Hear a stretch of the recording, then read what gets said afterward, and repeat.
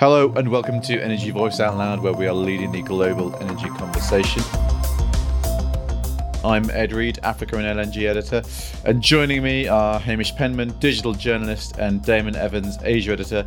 Damon has got a new microphone this week, so I'm sure his dulcet tones will be even sweeter as he's talking us through the latest hopes and aspirations for the Japanese offshore wind sector. Yeah, the microphone seems to be working pretty well. The old one, I'm not sure what I'm going to do with it. Maybe I'll send it back and say that it broke in the post and protect a switch or something. You shouldn't have said that on the podcast. No, I know. I'm not really going to do it. I'm going to try and repair it.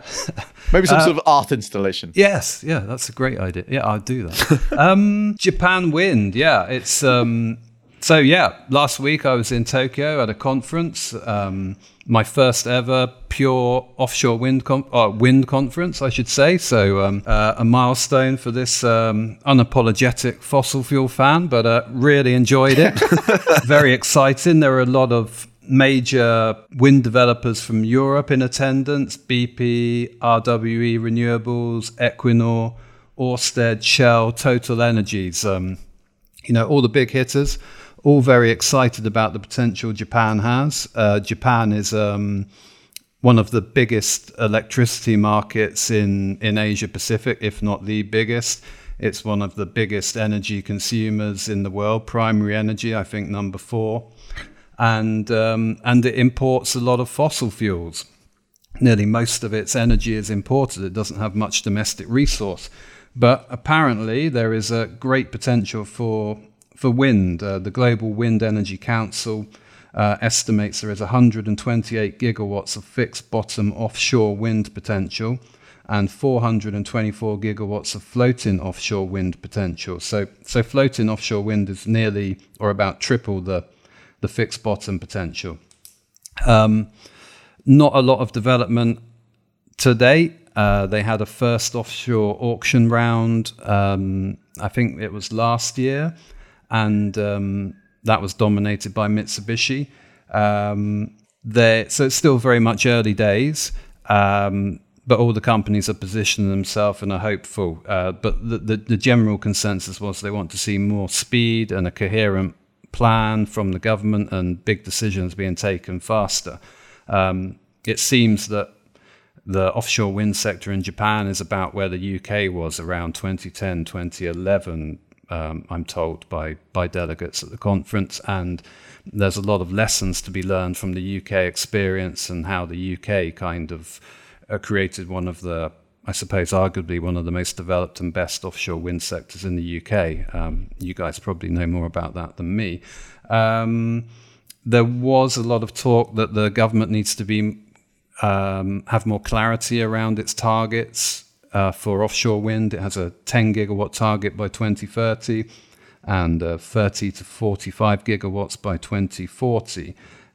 Developers would like to see more clarity around the frameworks, regulations, pricing, etc., to kind of encourage investment and the build-up of a supply chain.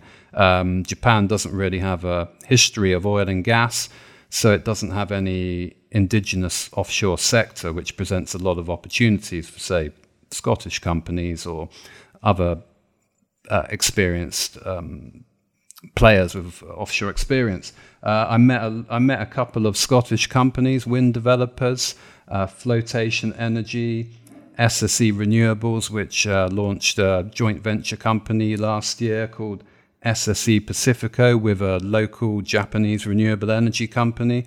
They're getting their foot in the door and laying the groundwork for what they see as a long-term potential in this market over the next 5, 10, 20 years.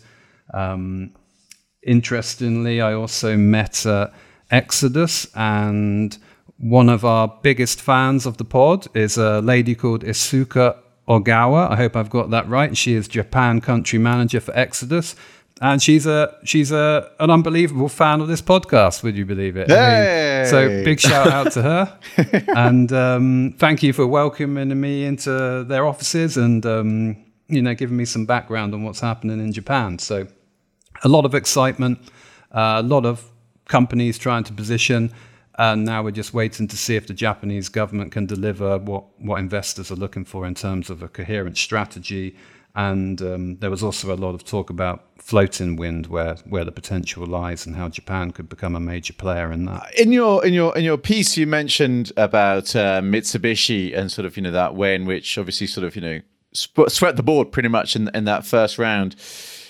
And there was perhaps a sort of a suggestion that may not be an entirely healthy development. Is that some reason for concern? Yeah, so I think that's what's got a lot of the big developers, the big companies like Equinor, Ørsted, BP, RWE kind of questioning. They all did a lot of groundwork prior to the auction, a lot of work with local stakeholders. They invested a lot of time and probably money.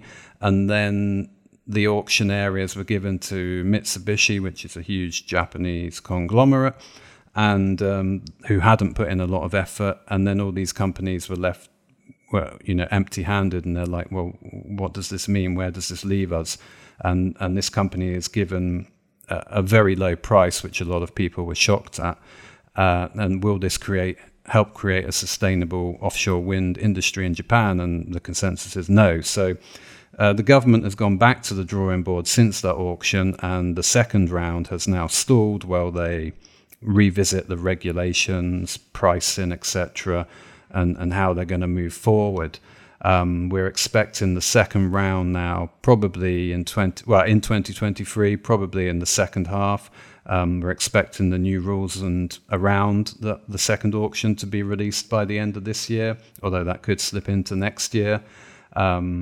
And one thing which the developers and suppliers did mention was that the uncertainty doesn't help, and it's probably going to be a few rounds of this uncertainty, because the next set of rules and regulations probably won't be quite right either. So it might take a couple of years for things to settle down. Talking to Exodus, they were like, well, we have a lot of experience from the UK and the North Sea, and we would like to bring that over and help the government and help the industry develop.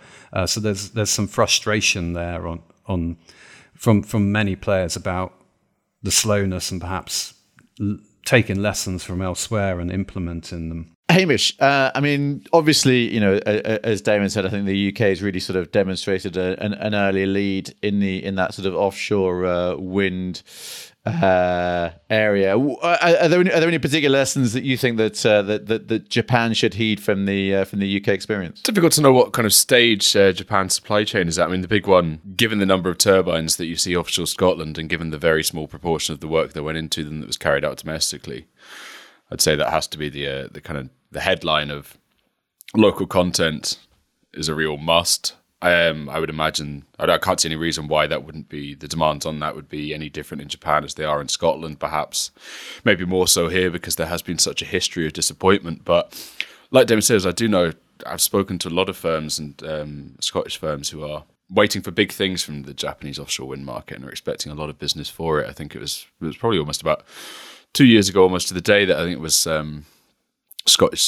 one of the Scottish development trade bodies, I can't remember the specific name of it, held a specific offshore wind in Japan webinar, kind of highlighting the opportunities there, and it was very well attended. I think I did a piece up for it on the supplement, and I've covered a lot of BP, SSE Renewables, all making plays over there. The kind of scale of wind over there is almost second to none, really, especially in terms of kind of the area around. I would imagine a lot of it is going to be floating, though. Yeah, correct. Because the shallow water, it's very shallow water close to the coast, and then it drops off. Yeah. So yeah, and that's going to fill up pretty quickly. The way that Japan are rattling through their leasing rounds is pretty impressive. 2 or 3 years between rounds, and we've had ScotWind started last year. Results were at the beginning of January, and we've still no firm date on when another one will be. There is debate about whether it's actually needed, because 25 gigawatts is a lot to get on with at the moment. But no, it's good to nice to see that Japan is kind of fulfilling on a lot of people's expectations for it that have been knocking around for the last few years. Just a final question, Damon. Obviously, I love a bit of LNG. Do you think that it's going to have an impact on sort of Japan's future LNG imports? Obviously, there's changes afoot in the LNG market. But do you think that LNG producers should be wary? I think that the wind sector is a long way from being developed. It's at least 10 years from getting any, having 10 gigawatts, say. So I don't think the LNG developers have anything to worry about, or LNG suppliers just yet. I did pop into JERA's office and have a chat with them, and the message there was that the energy transition will happen in a gradual manner, and they would rather see coal go first before LNG. They're looking at ammonia, introducing ammonia into the power plants. So I think LNG will still play a role in Japan's energy mix and imports for another 20, 30 years, really, while they introduce perhaps ammonia, etc., and they try to cut out coal. But I don't think we're anywhere near the LNG players needing to worry. But offshore wind definitely represents an opportunity for Japan. But I think it's 10, 20 years away from perhaps scaring off LNG supplies. Fantastic. Well, that seems like a good place to leave it for now, and we'll be back after this short break to talk about South Africa. Energy Voice investigates and reports on what matters in global energy, helping sector leaders understand the geopolitical and economic factors underpinning current events and giving them a view on what's coming over the horizon. Each year, 3.4 million professionals use Energy Voice as a trusted source of breaking news and insight. Subscribers to Energy Voice receive unlimited access to the Energy Voice website, including premium content, free and discounted special reports and additional content, free access to the Energy Voice live app featuring a personalized feed, and priority access to Energy Voice events. For a 30-day free trial subscription to the Energy Voice website and app, visit energyvoice.com/subscriptions. Join the global energy conversation with Energy Voice. So just as Damon's been pursuing a path of energy transition, challenging as that must be for a fossil fuel fan, so too South Africa, obviously home to a lot of fossil fuel fans, not least the energy minister, who has spoken recently in defence of coal. Sasol, the large South African petrochemical giant, is making steps to make good on its energy transition plans. Obviously, in South Africa, it's a very heated issue. There's a big question around how one makes it practicable and fair, and for a country that relies something like 80% of its power generation coming from coal, and obviously the coal mining and kind of coal heartlands playing a really important part in the country's industrial makeup and also the sort of the employment questions. Any question about moving or changing is obviously a contested one, but for Sasol, of course, it's also a necessity. Clearly, there is no way in which it can stay still. So it's got a number of plans around producing, for instance, green kerosene for sort of sustainable aviation fuels. And also this week, it announced quite an interesting deal with ArcelorMittal, the metal company, where they are going to work together on a sort of a green hydrogen plan and a carbon capture and utilization plan. Interestingly, that's there's no mention of storage in that CCU acronym.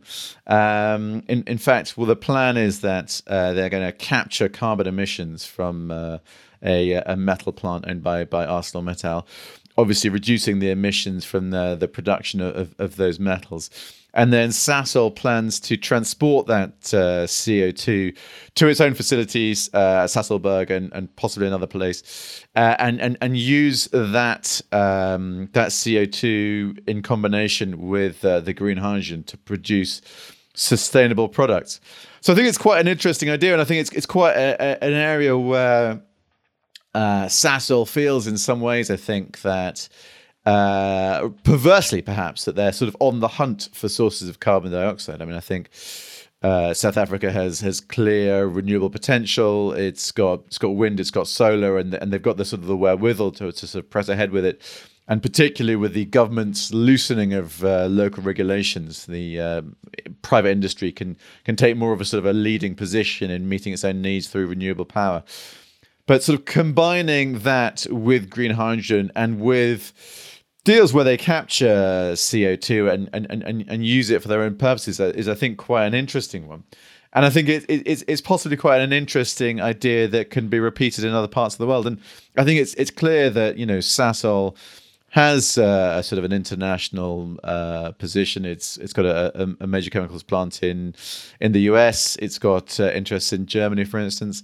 And I think it's an area that perhaps we could see some quite promising progress in terms of sort of international interest in this in these new technologies. And I think it's kind of a demonstration of this interest is that Germany has agreed to stump up some cash for its Sasol's green sustainable kerosene plan.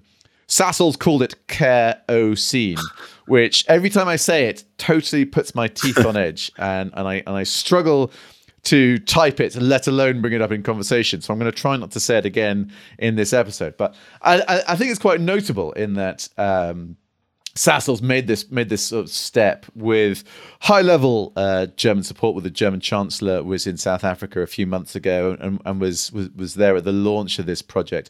And now Germany is sort of going ahead and meeting that kind of political obligation, that political commitment with actual hard cash. So I think it's a really positive step, and I think obviously for airlines it's essential that sort of sustainable aviation fuel be delivered as a sort of a first step to tackling that big question around how they cut their carbon emissions. And I think Germany has also got a particular interest in it. Obviously, it feels hard to have any conversation these days without reference to Russia's invasion of Ukraine and the way that's upended energy markets in Europe. But obviously, Germany has been on this path for a while, and I think that that disruption to gas supplies has really helped, sort of change up thinking. So it feels like a significant step, but obviously there are a few steps to go before we get to delivering these big projects. And for South Africa specifically, could it be a boon for people there if it becomes an export hub for green hydrogen? And as our resident LNG expert, can you export hydrogen in much the same way as you can LNG in these tankers? I mean, there's a lot of kind of debate, I know, discussion about how best to do it, but it seems as a gas that's perhaps the way forward. Yeah, so I mean, I think so the first part, yes, I think there is a long-term benefit, isn't there, to sort of locking in decarbonisation and working out how to tackle these problems, particularly as parts of the world, including Europe, kind of start to think about things like carbon border adjustment mechanisms, which might penalise products that are delivered to the EU that fail to minimise emissions in that sort of supply sort of production chain. So I think the way that there is movement on this now is, I think, really, really important and useful. I think there's also a kind of a question there about it's obviously good for Sasol to sort of try and kind of hold on to its kind of petrochemicals edge, right? I mean, I think clearly a company that was, its success was largely based on the sort of the foundation of the sort of the Fischer-Tropsch technology and the sort of the GTL and sort of producing for instance, high quality diesel from things like coal and gas is I think obviously how Sasol sort of made its bones, and I think the fact that they're sort of trying to use this technology and update it to find new ways to deliver low carbon products is clearly a good way for Sasol to kind of really kind of bake in the fact that it's kind of there to stay. In terms of exporting hydrogen, yeah, it's a big question. I mean, I think we've sort of spoken before about how probably, I think there's a kind of a bit of a feeling that the most likely way in which to do it is to transform hydrogen into ammonia, which is a relatively straightforward step, and then there's a fairly well developed ammonia kind of delivery system in the world. It's a kind of a fairly common chemical to move around. There are challenges with it. It is toxic, so it's not for the faint-hearted, but it is kind of doable in a way that hydrogen probably isn't. That said, I mean, I think there is a kind of a question there about the economics. I mean, you lose something like 3/4 of the energy transforming, say, solar power into hydrogen. You lose a sort of a similar amount changing hydrogen into ammonia. and then you would lose more as you maybe try to turn that ammonia back into hydrogen on delivery to, say, Wilhelmshaven in Germany. So I think there is a kind of a really challenging question there around moving hydrogen. But I think possibly what's interesting around this sort of the Sasol play is that locking in local demand is possibly a more economical way to do it. If they can, decarbonize, say, ArcelorMittal's, local metal production, then that obviously makes that metal production more attractive in a kind of global market. If they can, produce sustainable aviation fuel, then obviously that can go into meeting local aviation demand, perhaps exporting sort of that kind of green kerosene. So I kind of feel that maybe that might be a more practical and sort of commercially viable step, at least in the first instance. So I think there is clearly a kind of a big question there around economics, but it feels like as we've seen with floating wind. Prices have come down, and I think there are sort of similar hopes for hydrogen. I think that's probably as far as I'm going to take this particular issue for this section. But we'll be back really bringing it home to reflect on some of the local political discord in the UK and its impact on the North Sea. As well as these regular weekly news roundups on Energy Voice Out Loud, you'll also find lots of subject-specific box sets in the same feed, and I'm excited to be the anchor for one called the Megawatt Hour. Produced in paid partnership with BDO, the Megawatt Hour brings together experts from across the energy industry and across the world to examine the challenges and the opportunities of energy storage. As more of the grid gets its power from intermittent renewables, energy storage technologies, and batteries in particular, are going to be an increasingly important feature of our infrastructure. Over the course of 10 monthly episodes, we'll be diving deep into the tech, the policy, and the challenges of building out energy storage to help you better understand its opportunities, wherever you work in the energy sector. Look out for episodes of the Megawatt Hour in Energy Voice Out Loud, as well as lots of other special episodes wherever you get your podcasts. Hamish, it feels like quite a week we've had in politics. I think we've lost the Chancellor and the Home Secretary in the last sort of 7 days or so. But I think, and obviously that's kind of high level kind of political changes, but there are some quite important local changes as well that we've seen. What's been the impact on contractors? Yeah, I mean, if Damon's a fossil fuel fan, you're an LNG fan, then I'm a nitty-gritty, tedious employment tax rule fan. But yeah, you might remember, I think it was probably only about 2 weeks ago that we were somewhat celebrating, and the industry was certainly jubilant that the contentious off-payroll working rules, otherwise known as IR35, were going to be scrapped. That was after long calls for them to have been so. They were implemented in 2021. That was after a year delay due to COVID. And they went through it then, but the kind of crux of it is that the onus is now on employers to decide whether contractors are working as contractors or whether the role they're carrying out is more closely aligned to that of regular employees. If it's the latter, they will have to pay more tax, and it's kind of the government's way to try and clamp down on disguised employees paying less tax and closing that loophole. Now, obviously, like any policy, it comes with knock-on effects, and people were saying it was putting off contractors, they were moving elsewhere, it was putting off businesses from using contractors because the rules were overly complex and they faced hefty fines for getting it wrong. So when it was announced that they would be being repealed, everyone was pretty chipper about it. Now, 2 weeks later, that has been scrapped. Jeremy Hunt came in on Monday and as part of a whole wide range of U-turns announced that the IR35 would be maintaining. There were a couple of his, of Kwasi Kwarteng, his predecessors, policies that would be remaining. They don't spring to mind, and they really weren't the headlines on Monday.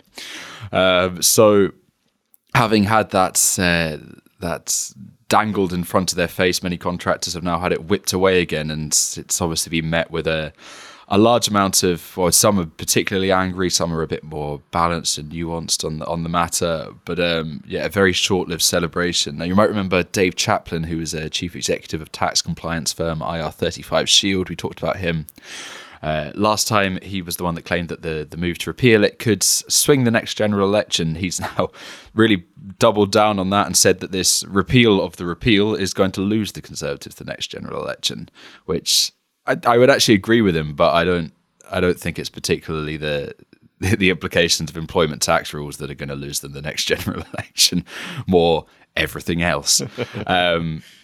Yeah, he was particularly angry. Kudos, who are a kind of, I don't know how you'd quite describe them, kind of contractor accounting services. They were also MIF. They kind of described Jeremy Hunt as being part of the anti-growth coalition, which is the current zing for politicians to throw around at each other. Nobody wants to be a part of that at the moment. And there were some more, just kind of more nuanced ones calling for clarity, saying that actually because the rules that have been in place now for over a year are remaining in place, then this isn't as big a blow to contractors as they'd initially thought. It's kind of business as usual now, I suppose. But yeah, it's been about 3 weeks of big U-turns, of which for the North Sea this is perhaps the biggest. And 3 weeks is a long time in oil and gas. It does. It does feel yes, like a number of decisions taken, and it must make it very hard to sort of make plans. Right? I think. I mean, I guess obviously on an individual level, it's disruptive, and obviously people sort of trying to work out how best to make work benefit them. But I think, in terms of sort of for the industry as a whole, sort of trying to obviously tackle various problems, and at a point when obviously we've seen various amounts of sort of industrial action playing out in the North Sea and sort of other places, it feels like the IR35 sort of double switcheroo must be an absolute nightmare. I think so, and I think as well as current issues being faced by the labour market, of which there are many.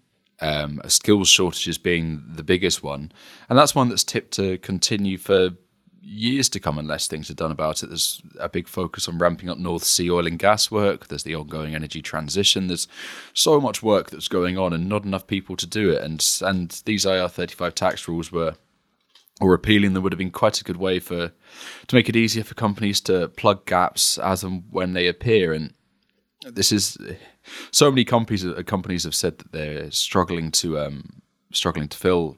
They've got employment roles that they can't get people to cover. That any measures that could be taken to help the labour market at this point, it seems would be a pretty astute move. But sadly, it's not to be. But maybe I think the fact that the government has at least acknowledged that IR35 rules are a problem, they've acknowledged that by the fact that they were going to repeal them and are now not, that's at least showing that they're aware of some of the problems. And I think people are perhaps a bit more hopeful now that there will be, although there's not going to be a complete rolling back of the rules, there might be tweaks here and there to make it a bit easier and just to make it simpler for companies and perhaps less damaging fines if they should get it wrong. And the problem is that a large part of it is that the online mechanism or tool that companies can use to determine whether workers are inside or outside of IR35 has been widely reported to not work, and that's the government's tool. So sorting that as a matter of urgency, I think, would be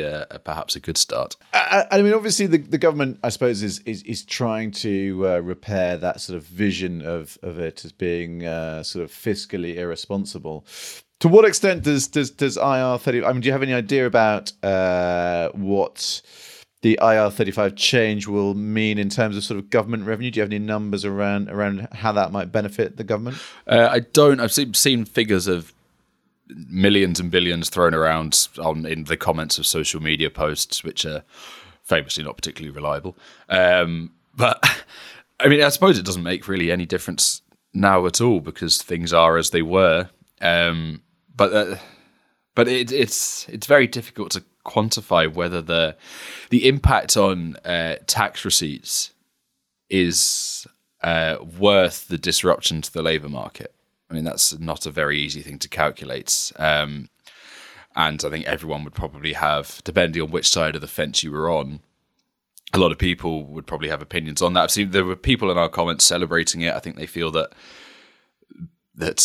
contractors should be paying their fair way if they are acting as employees rather than bona fide contractors. On the whole, though, from the sector, it's been pretty negative, and it obviously seems to be something that affects thousands. I mean, whenever we put up a story about IR35, which, given the topic, they're quite dry and quite long, and I know because I write a lot of them, they get thousands of views. When the IR35 tax receipts were where tax laws were repealed 3 weeks ago, it was our best performing story, I think, for about a couple of months, and it was so it's clearly something that means a lot to a lot of people. And given the nature, it's not just because it's exciting news. Yeah, I suppose it does kind of play into. I suppose there is obviously kind of that kind of question around individuals, isn't there? But I think there is a kind of it demonstrates sort of the challenges that the government's going through, right? And I think obviously we've also seen Jeremy Hunt take action to change the energy cap, hasn't he? So I think now it's going to run out in April. Yeah. Do you think that's going to have much of an impact? Difficult to call at this stage. Is it running out in April? I think it's going to be more means tested from April. With the costs of which, or determining whether people should get it or not, are probably going to be pretty high. But you can kind of understand the move in that people are now currently being subsidised to leave their swimming pool heating on all the time because they can. So you would argue that means testing is perhaps not a bad move. It's just a case of getting it right, and like a lot of big government policies and moves. Kind of civil service, it can get so lost in the civil service, and things become so bloated and complex, and end up becoming just far bigger than they need to be.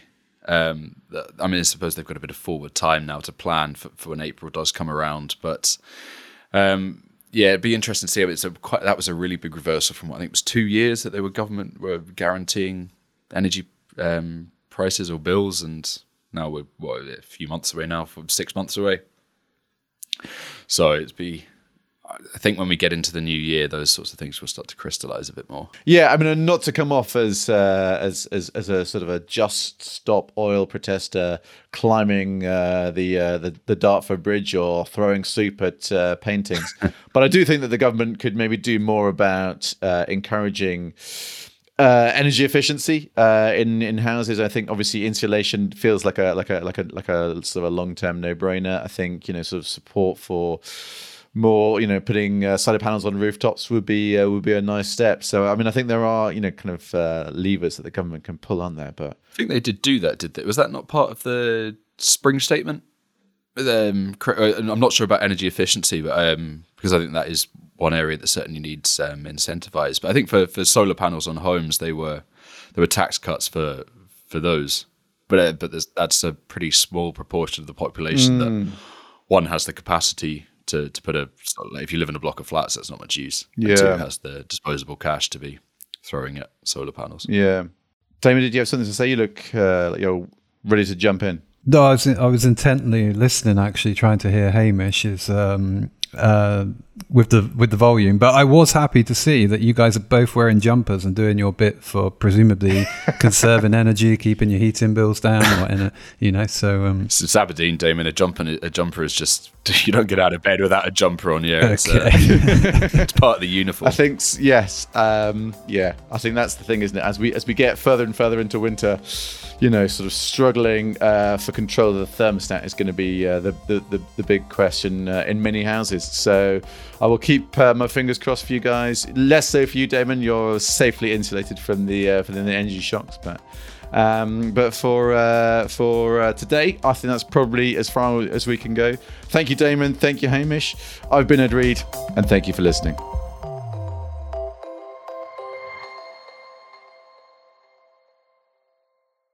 Out Loud is the podcast from Energy Voice, leading the global energy conversation. Bookmark and subscribe to energyvoice.com, sign up to our newsletter, and follow us on LinkedIn and Twitter for expert analysis and insight right across the energy sector. Subscribe to Out Loud on Apple Podcasts, Spotify, Google Podcasts, or wherever you get your podcasts, and please do encourage colleagues and friends to listen to Out Loud too. If you've enjoyed it, leaving a rating or review, especially on Apple Podcasts, helps others discover it too. Thank you.